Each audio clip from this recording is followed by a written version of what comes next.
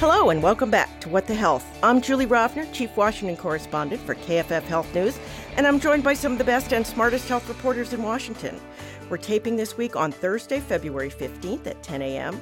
As always, news happens fast and things might have changed by the time you hear this. So here we go.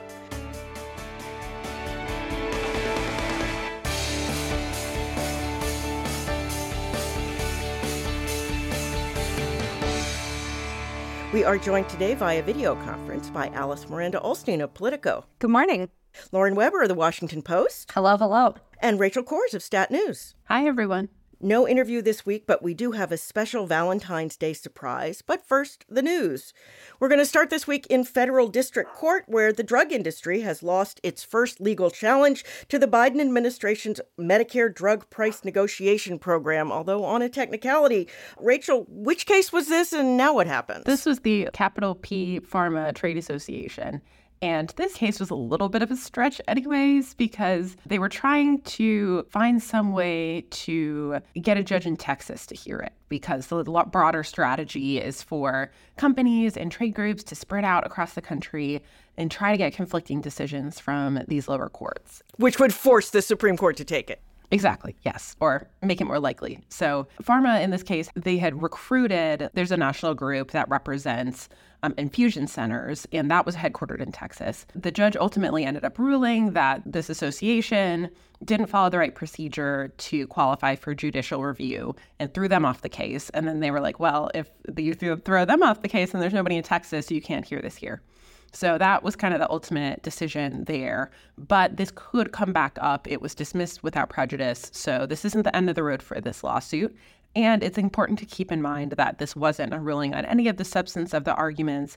And trade groups generally are going to have less of an argument for standing, or it's going to be a harder argument than the companies themselves that actually have drugs up for negotiation. So, and they're suing too. They are drug suing companies. too. And just for everybody to keep on your calendars, there's a judge in New Jersey who is hoping to have a quadruple oral argument on 4 of these cases. So stay tuned. That could be coming early next month. But these are very much moving. I think we are going to get insight on some of these arguments pretty soon, but this case is not quite that test case yet.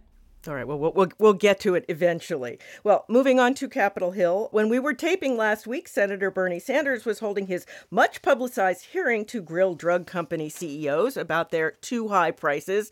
Rachel, you were there. Did anything significant happen? I think it was kind of expected. I don't think we were trying to find any innovative legislative solutions here. Honestly, it seemed, just from my candid take, that a lot of these lawmakers were not very well prepared for questioning. There were a couple notable exceptions, but we didn't learn a whole lot new about why drug prices are high in the United States, how our system works differently from other countries. I did find some useful nuggets in the CEO's testimony about how low the net prices are for some of their medications, that they're already offering 70% discount, a 90% discount, which to me just kind of put into perspective some of the discounts we could be hearing in the Medicare negotiation program. That even if it's a 90% discount, that might not even be different from what they're paying now. So just interesting to file away for the future. But I think it was mostly a non-event for the CEOs who, for some reason, had to, under the threat of subpoena, come, make these arguments. So it seemed like much ado about not a whole lot of substance. That was sort of my theory going in, but you always have to watch just in case.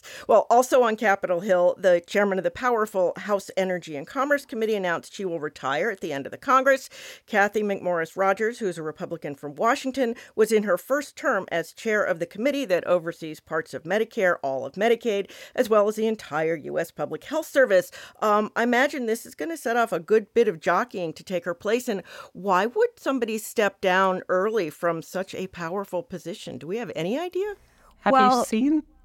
Oh, go ahead. Facing Congress is what you get. Yeah.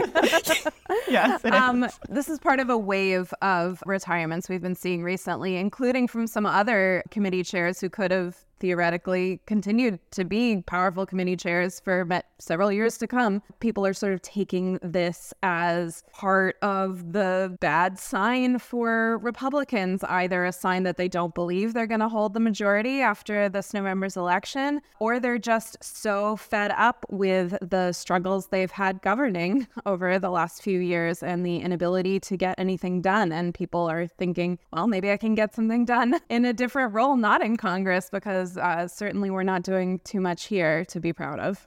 Yeah, I feel like Kathy McMorris Rodgers is kind of this poster child for a very conservative Republican who's not the far right-wing MAGA type, who actually wants to do legislation. She just wants to do Republican legislation, and that seems to be getting harder in the House. Right.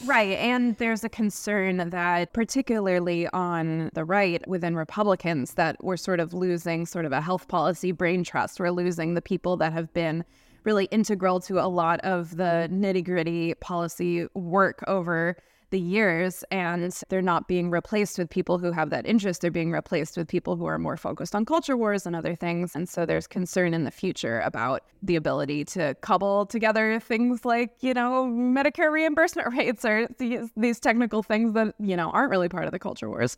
Yeah, I think we mentioned at some point that Mike Burgess is also retiring, also high up on the Energy and Commerce Committee, and he's a doctor who's really had his hands into some of this really nerdy stuff, like on Medicare physician reimbursement, and that will be obviously just, a big loss of institutional memory there. For the future of the committee, I know Congressman Brett Guthrie has kind of thrown his hat in the ring to succeed her. Unclear who exactly is going to win this race, but he is the chairman of the health subcommittee.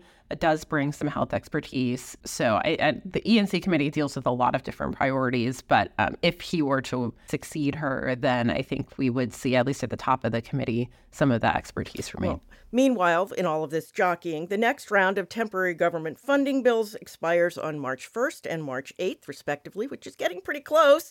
And that brings back efforts to cancel the 3.4% pay cut that doctors got for Medicare patients in January. Where are we on funding, and are any of these health issues that people are out lobbying on going to make it into this next round? Is there going to be a next round? Yeah, we don't know if there's going to be a next round, I don't think. But at least the sources I've talked to have said that a full cancellation of the 3.4% cut for Medicare payments to doctors is off the table at this point. They are hoping to do some sort of partial relief. They haven't decided on percentages for that yet, and it's unclear how much money will be available from pay-fors. It is still very much squishy, not finalized, 2-3 weeks out from the deadline. But I think there is some agreement on some relief, which has not been the case thus far for doctors. So I think that's a positive sign. Yeah, overall, the chatter is about the need for yet another CR because the work is not getting done in time to meet these deadlines. That seems to be where we're headed. Obviously, that will piss off a lot of members on the right who don't want another CR,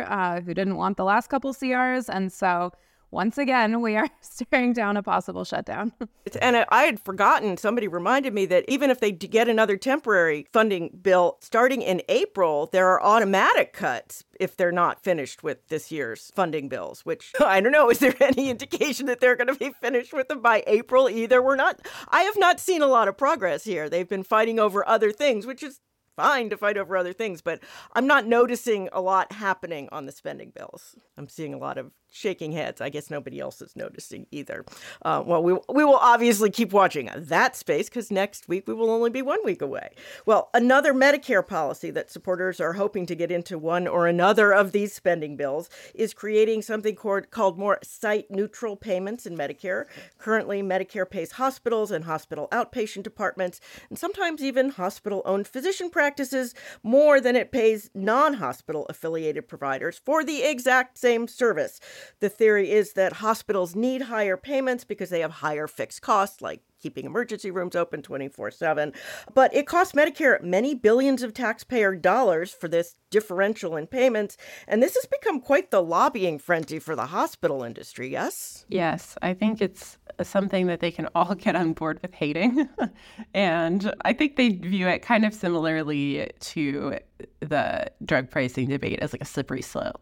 The policy Congress really is looking at now is like a $3 billion, very small slice of all the services that could potentially be subjected to site-neutral payments. But the whole pie here is $150 billion potentially for Medicare. We're talking hundreds of billions of dollars for commercial payments. So I think they are really pushing to get to lawmakers, especially from what I've talked to Senate Republicans. They are just not on board with it. They're worried about the rural hospitals. And if they can connect those things, which they have been successful in doing so far, they're just not going to get very far. I mean, if you look at the Senate Finance Committee, you have Mike Crapo from Idaho, Republican leadership. You have Barrasso from Wyoming. Like, there's really just so many rural states that even Chuck Grassley, who is a moderate on a lot of health policy issues, talked about his rural hospitals in Iowa as soon as I asked him about this. So they're not there yet right now. But I think hospitals are kind of trying to keep it that way. And it was ever thus that the Senate is much more rural focused than the House, because pretty much every single senator has at least part of a rural area that they represent. Lauren, you wanted to add something? Yeah, I just wanted to say I always find it funny when rural hospitals come up as a cudgel by the big hospital associations who don't seem to look out for them the vast majority of the time when they're closing. But, as you pointed out, the Senate is much more rural focused. So I do agree with all of y'all that I question whether or not this will have much ground to gain. Yeah.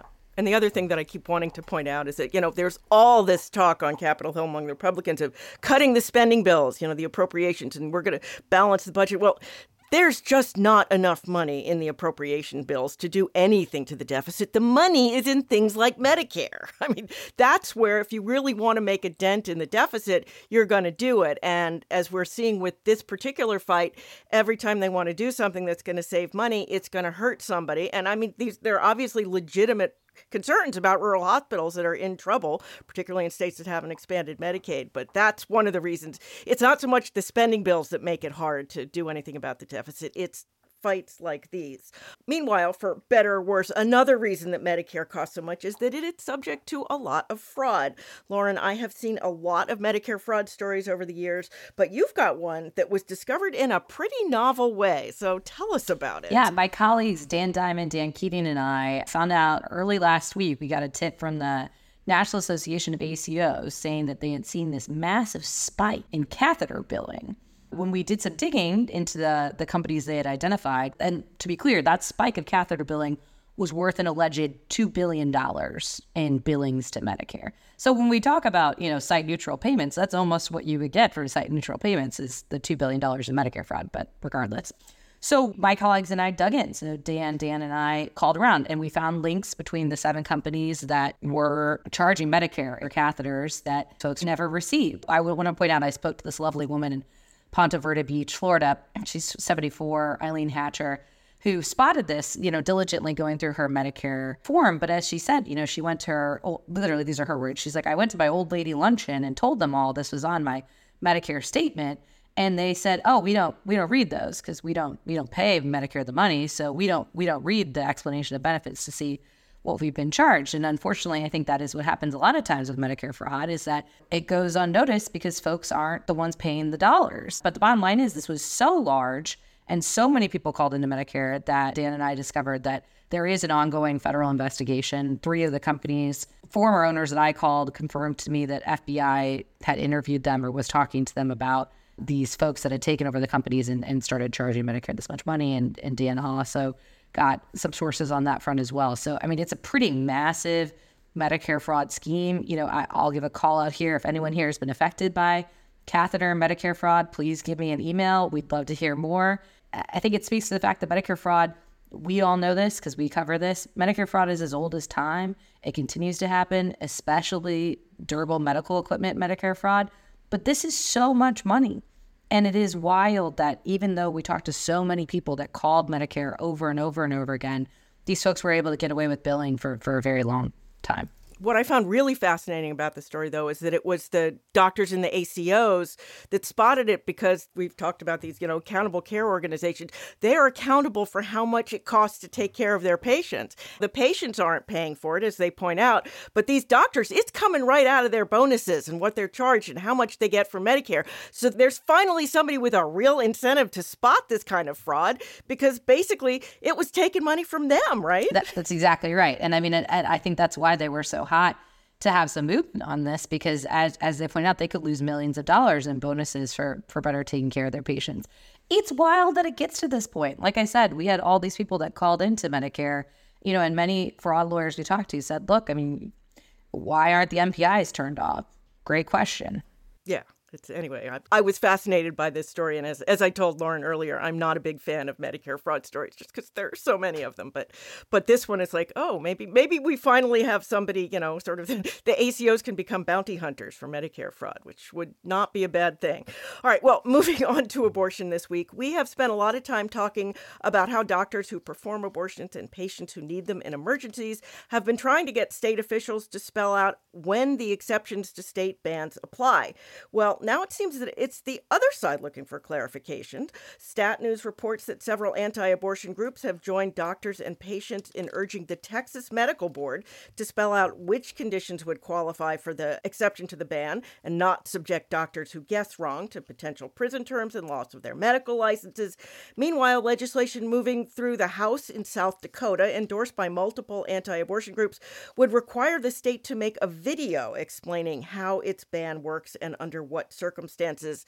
Alice, what's going on here? I think it's this interesting confluence, and it's an interesting development because at first anti-abortion groups were insisting that the laws were perfectly clear and that doctors were either willfully or mistakenly misinterpreting them. As more and more stories came forward of women being turned away while experiencing a medical emergency and suffering harm as a result, a lot of those women are part of lawsuits now. They were saying, the law is fine. In some cases these anti-abortion groups wrote the laws themselves or advised on them, saying your interpretation is what's wrong. The law is fine. But I think as so many of these stories are coming out, that's not proving enough. And now they're going back and saying, okay, well, maybe there do need to be some clarifications. They don't want changes. There's different camps because some people do want changes. Some people say, okay, we need more exceptions. We need more carve-outs to avoid, these painful stories, whereas other anti-abortion forces and elected officials say, no, we don't need to change the law. We just need to clarify it and explain it. And so I think it's going to be an ongoing tension. Yeah, I know one of the big sort of themes earlier in this whole fight, I won't say earlier this year, it was mostly last year, was sort of redefining things as not abortions. That if you're terminating an ectopic pregnancy, that's not an abortion. Well, that is an abortion. Medically, so apparently yes. the renaming has not worked so far. So now I guess they're trying to clarify things. Lauren, you wanted to add something? Yeah, I just wanted to say, when you kick things to the medical board, I think people see that as an unbiased, unpolitical organization. But medical boards are often appointed by the governor. So in this case, Governor Abbott. And also take Ohio, for example. I believe that one of their medical board leaders is the head of the Right to Life movement. I haven't looked at Texas's, but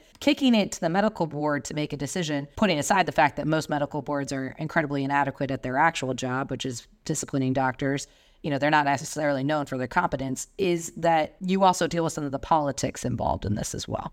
So in South Dakota, it would kick this to the South Dakota Department of Health, which, of course, is controlled by the governor, who's a Republican and pro-lifer. And so it's hard to imagine what sort of doing a video explaining this is going to do to clarify things any further than they already think the law has gone. But at least I'm sort of fascinated by the effort here that this is going on in multiple states. Speaking of state legislators, in Missouri, they're working on a bill to create an abortion ban exception for children 12 and under, obviously thinking of the 10-year-old in Ohio in 2022 who had to go to Indiana to get a pregnancy terminated. But one Republican state senator complained that, quote, a 1-year-old could get an abortion under this. This is a serious question. Should legislators have to pass a basic biology test to make laws about reproductive health? As we know, 1-year-olds cannot get pregnant. I mean, this was a more glaring example. We see this over and over in a lot more subtle ways, too, where, doctors and medical societies are pointing out that these laws are drafted using language that is not medically accurate at all. And it can be small things in terms of when someone should qualify for a medical exemption to an abortion ban. Some states have language around if it would cause irreversible damage. That's not a term doctors use in that circumstance, things like that.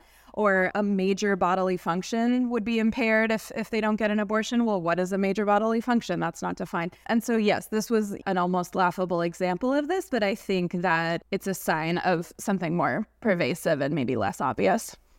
Yeah, I mean, I have listened to a lot of state debates with a lot of legislators saying things that are, as I say, kind of laughably inaccurate. Sorry, Lauren. Oh, I would just say, as a Missourian and as someone who lived in Missouri until a year ago, this gentleman in particular, it does seem like has a history of making somewhat inflammatory statements that he knows will be picked up by the media. I mean, I think he brought a flamethrower to an event. I mean, I think that's part of the shtick. But welcome to Missouri politics. You never know what you're going to get. And of course, we have the famous assertion that people can't get pregnant as a result of rape because the body knows how to shut it down, which is obviously not. Which happened in a Missouri Senate race. Yep, exactly. So Missouri, once again, covering itself in glory. All right. Well, something we haven't talked about a lot recently are crisis pregnancy centers, which are usually storefronts for anti-abortion organizations that often lure women seeking abortions by offering free pregnancy tests and ultrasounds so that they can then talk them into carrying their pregnancies to term. These centers are getting more and more public support from states. One estimate is that government support totaled some $344 million in fiscal 2022. So that was a couple of years back. And increasingly, as abortion clinics close in states with bans, crisis pregnancy centers, which typically don't have medical professionals on staff and aren't technically medical facilities, may be the only resource available to pregnant women. It seems that could have some pretty serious ramifications. Yes? I mean, I think people don't realize just how vast the network of these centers are. They outnumber abortion clinics by a lot in a lot of states, including states that support abortion rights. They're very, very pervasive, and this is becoming a huge focus for the anti-abortion movement. It was basically the theme of this year's March for Life was these sort of resources. In part, it is a attempt to show a sort of kinder face of the movement and change public opinion. Obviously, like we discussed, there are all these painful stories coming out about people being denied care, and so I think promoting these stories of places that provide some form of something, some services, it's not necessarily medical care, but they provide, diapers and strollers and car seats. I mean, right. They do actually, many of them actually provide services for babies once they are born. Right. And so I think there is going to be a huge focus on this in the policy space, both in terms of directing more taxpayer funding to these centers, which progressives vehemently oppose. And so I think this is going to be a big focus going forward. It already has in Texas. Texas has directed a lot of money towards what they call alternatives to abortion, which include these centers. And so I think it's going to be a big focus going forward. Well, one other thing about crisis pregnancy centers, because they are not medical facilities, they are not subject to HIPAA medical privacy rules. And it turns out that is important. According to an investigation by Senate Finance Committee Chairman Ron Wyden, a company gathered and sold location data for people whose phones were in or around 600 separate Planned Parenthood locations without the patient's consent to use in anti-abortion advertising. Wyden is asking the SEC and the FTC to investigate the company, but this raises broader questions about information privacy, particularly in the reproductive health space. I remember right after Roe v. Wade was overturned, there were lots of warnings to, women who were using period tracking apps and other things about the concern about people who you may not want to know your private medical situation being able to find out your private medical situations. Is there any indication that there's any way from the federal government point of view to crack down on this? So I don't know about that specifically, but there is a bigger effort on privacy and digital privacy and how it relates to abortion. We're still waiting on the release of the final HIPAA rule from the Biden administration, which will extend more protections around abortion data, I think. But because it's HIPAA, it does only apply to certain entities, and these centers are not among them. Another area I've been hearing concern about is research. A researcher at a university who is, studying people who have abortions or don't have abortions, their data is not protected. And so they are very stressed out about that and are, that's compromising medical research right now. So there's a lot of these different areas of concern. And as we so often see, technology evolves a hell of a lot faster than government evolves to regulate it and address it. And that is just an ongoing concern. Yes, it is. And at some point we'll talk about artificial intelligence, but not today. Actually, right now I want to turn to the Super Bowl. Yes, the Super Bowl. In between all the ads for blockbuster movies, beer, cars, and snack foods, and a football game, there were 3 ads aimed directly at health policy issues. In one, the nonprofit price transparency advocacy group Power to the Patients got musicians Jelly Roll, Lainey Wilson, and Valerie June to basically call hospitals and insurance companies greedy. It's not clear to me if this was a free PSA or if this group paid for it, but I suspect the latter. Does anybody know who this group is? They seem to have lots of access to big names for what seems to be kind of obscure health issue. I mean, everybody's for transparency, but I don't think I've ever seen a Super Bowl ad about it. This is not their first Super Bowl.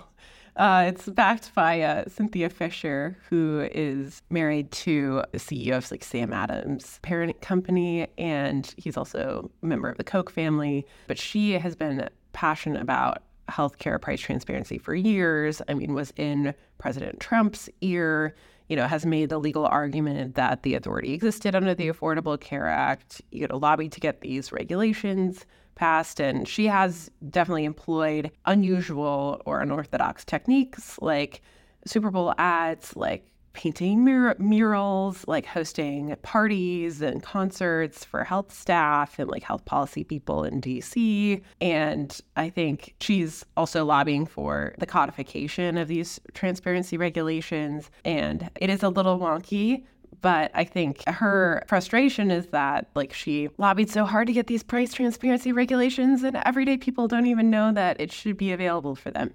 And obviously academics disagree over how useful that information is for everyday people.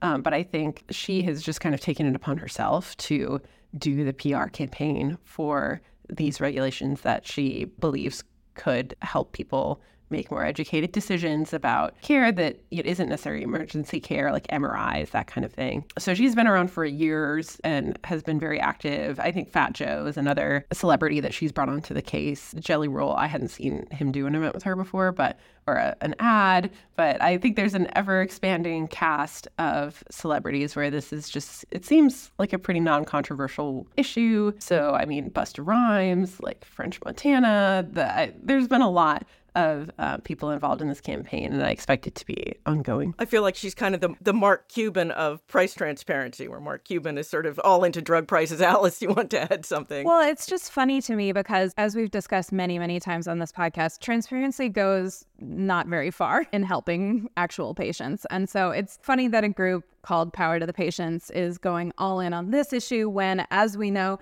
the vast majority of healthcare people need, they cannot shop around for. And even when they can, it's not something people are always able or willing to do. And so transparency, gets a lot of bipartisan support and sounds good in theory, but we've seen in terms of what's been implemented so far in terms of hospital prices, et cetera, that it doesn't do that much to bring down prices or, empower people.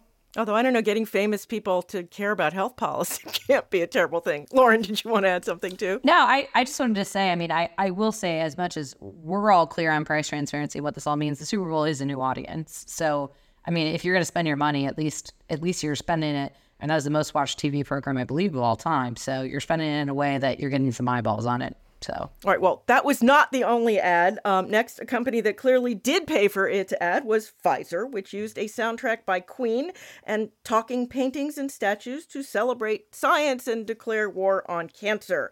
This is also one I don't think I had seen before. I mean, what is Pfizer up to here? Obviously, Pfizer can afford a Super Bowl ad. There's no question about that. But why would they want to? I mean, Pfizer has not been performing great financially lately. And I think they pulled out of the lobbying organization Bio and chose to spend money on a Super Bowl ad, which I think is a really interesting choice. I mean, I don't know what the dues are, but a Super Bowl ad is an expensive thing. And I think there has been, this attack on science as a whole. And I think there's an outstanding question of how to rebuild trust.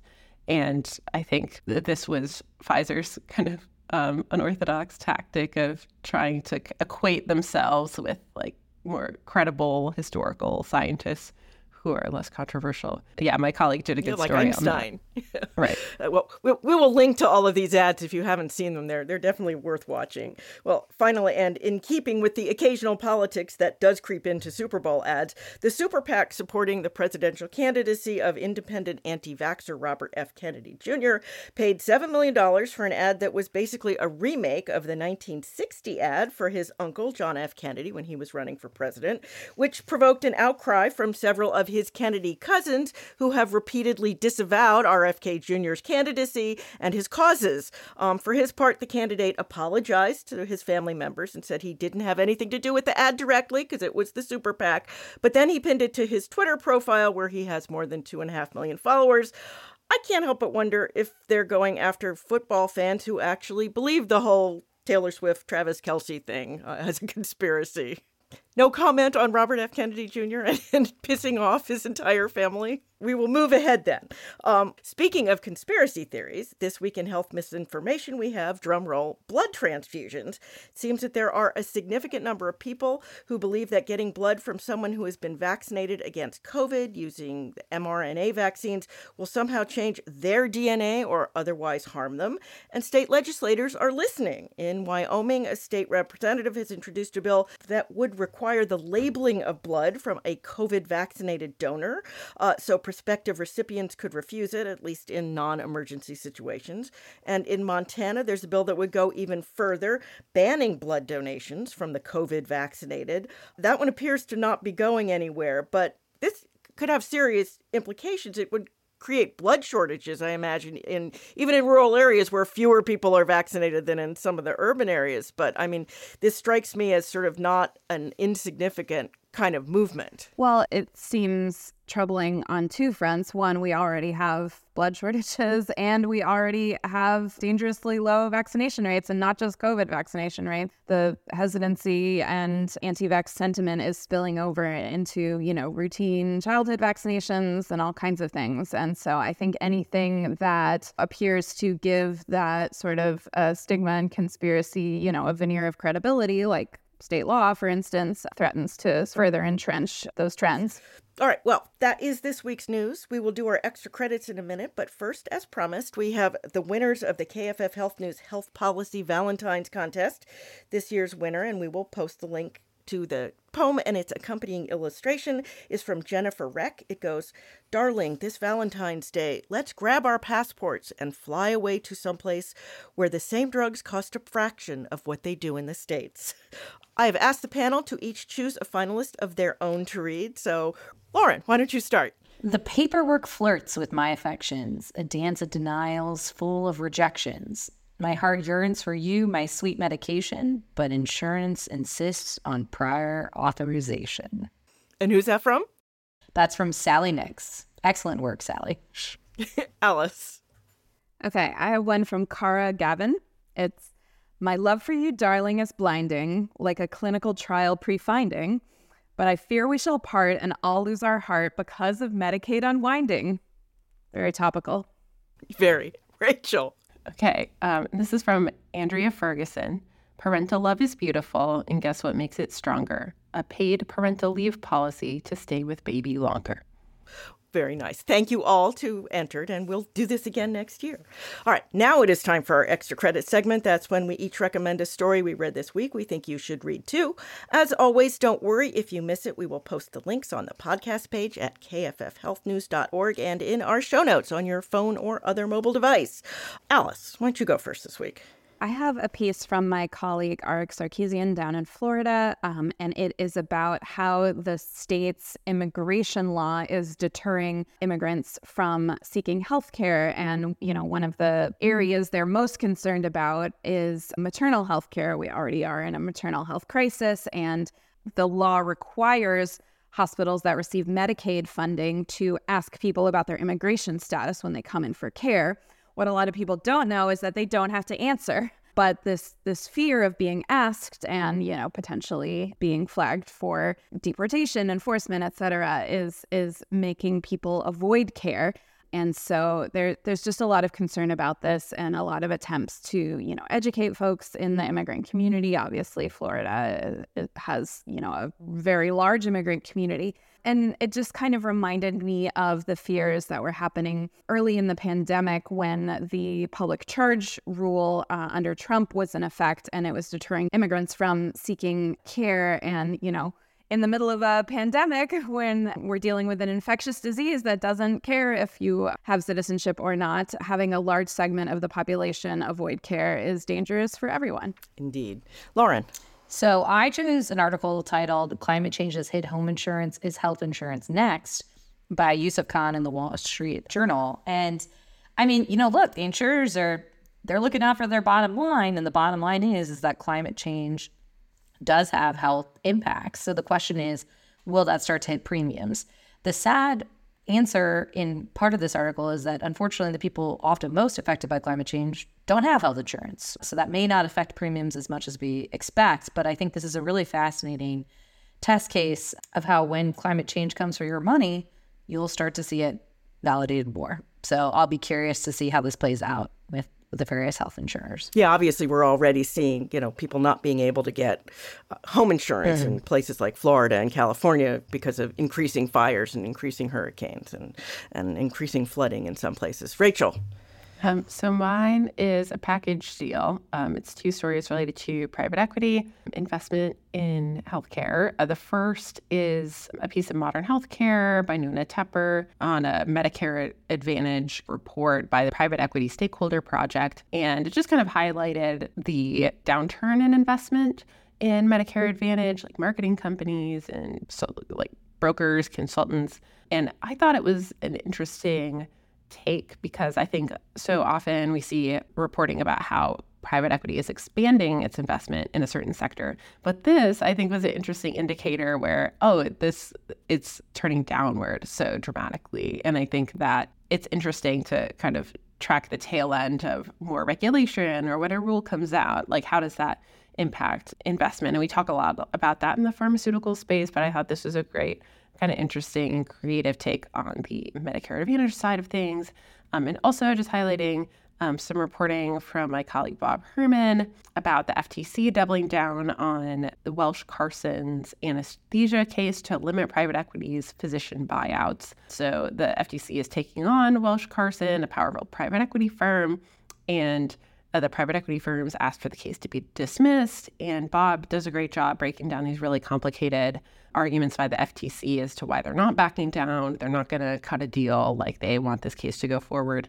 So it will be interesting to kind of watch as this develops. But I think Bob makes a great argument. There are applications for other cases as well, and for the FTC and being able to attack these complex corporate arrangements where they're using subsidiaries to drive prices up for physician services and other things. So definitely worth a read from Bob. Yes, another theme of the Federal Trade Commission getting more and more involved in healthcare in general and private equity in healthcare in particular. My extra credit this week is from State Line by Anna Claire Vollers, and it's called "Governments Can Erase Your Medical Debt for Pennies on the Dollar, and Some Are." It's about how a growing number of states and cities are buying up and forgiving medical debt for their residents. Backers of the plans point out that medical debt is a societal problem that deserves a societal solution, and that relieving people's debt burdens can actually add to economic growth. So it's a good return on a small investment. It's obviously not going to solve the medical debt problem, but it may well buy some government goodwill for some of the people of these states and cities. All right, that is our show. As always, if you enjoy the podcast, you can subscribe wherever you get your podcasts. We'd appreciate it if you left us a review. That helps other people find us too. Special thanks, as always, to our technical guru, Francis Ying, and to Stephanie Stapleton, filling in this week as our editor. As always, you can email us your comments or questions or at whatthehealth, all one word, at kff.org, or you can still find me at X, at jrovner, or at Julie Rovner at Blue Sky and julie.rovner at Threads. Lauren, where are you these days? Still just on Twitter at Lauren Weber HB, or X, I guess. Alice. On X at Alice Holstein, and on Blue Sky at Alice Miranda. Rachel. I'm at Rachel Coors on X and also getting more engaged on LinkedIn lately, so feel free to follow me there. We will be back in your feed next week. Until then, be healthy.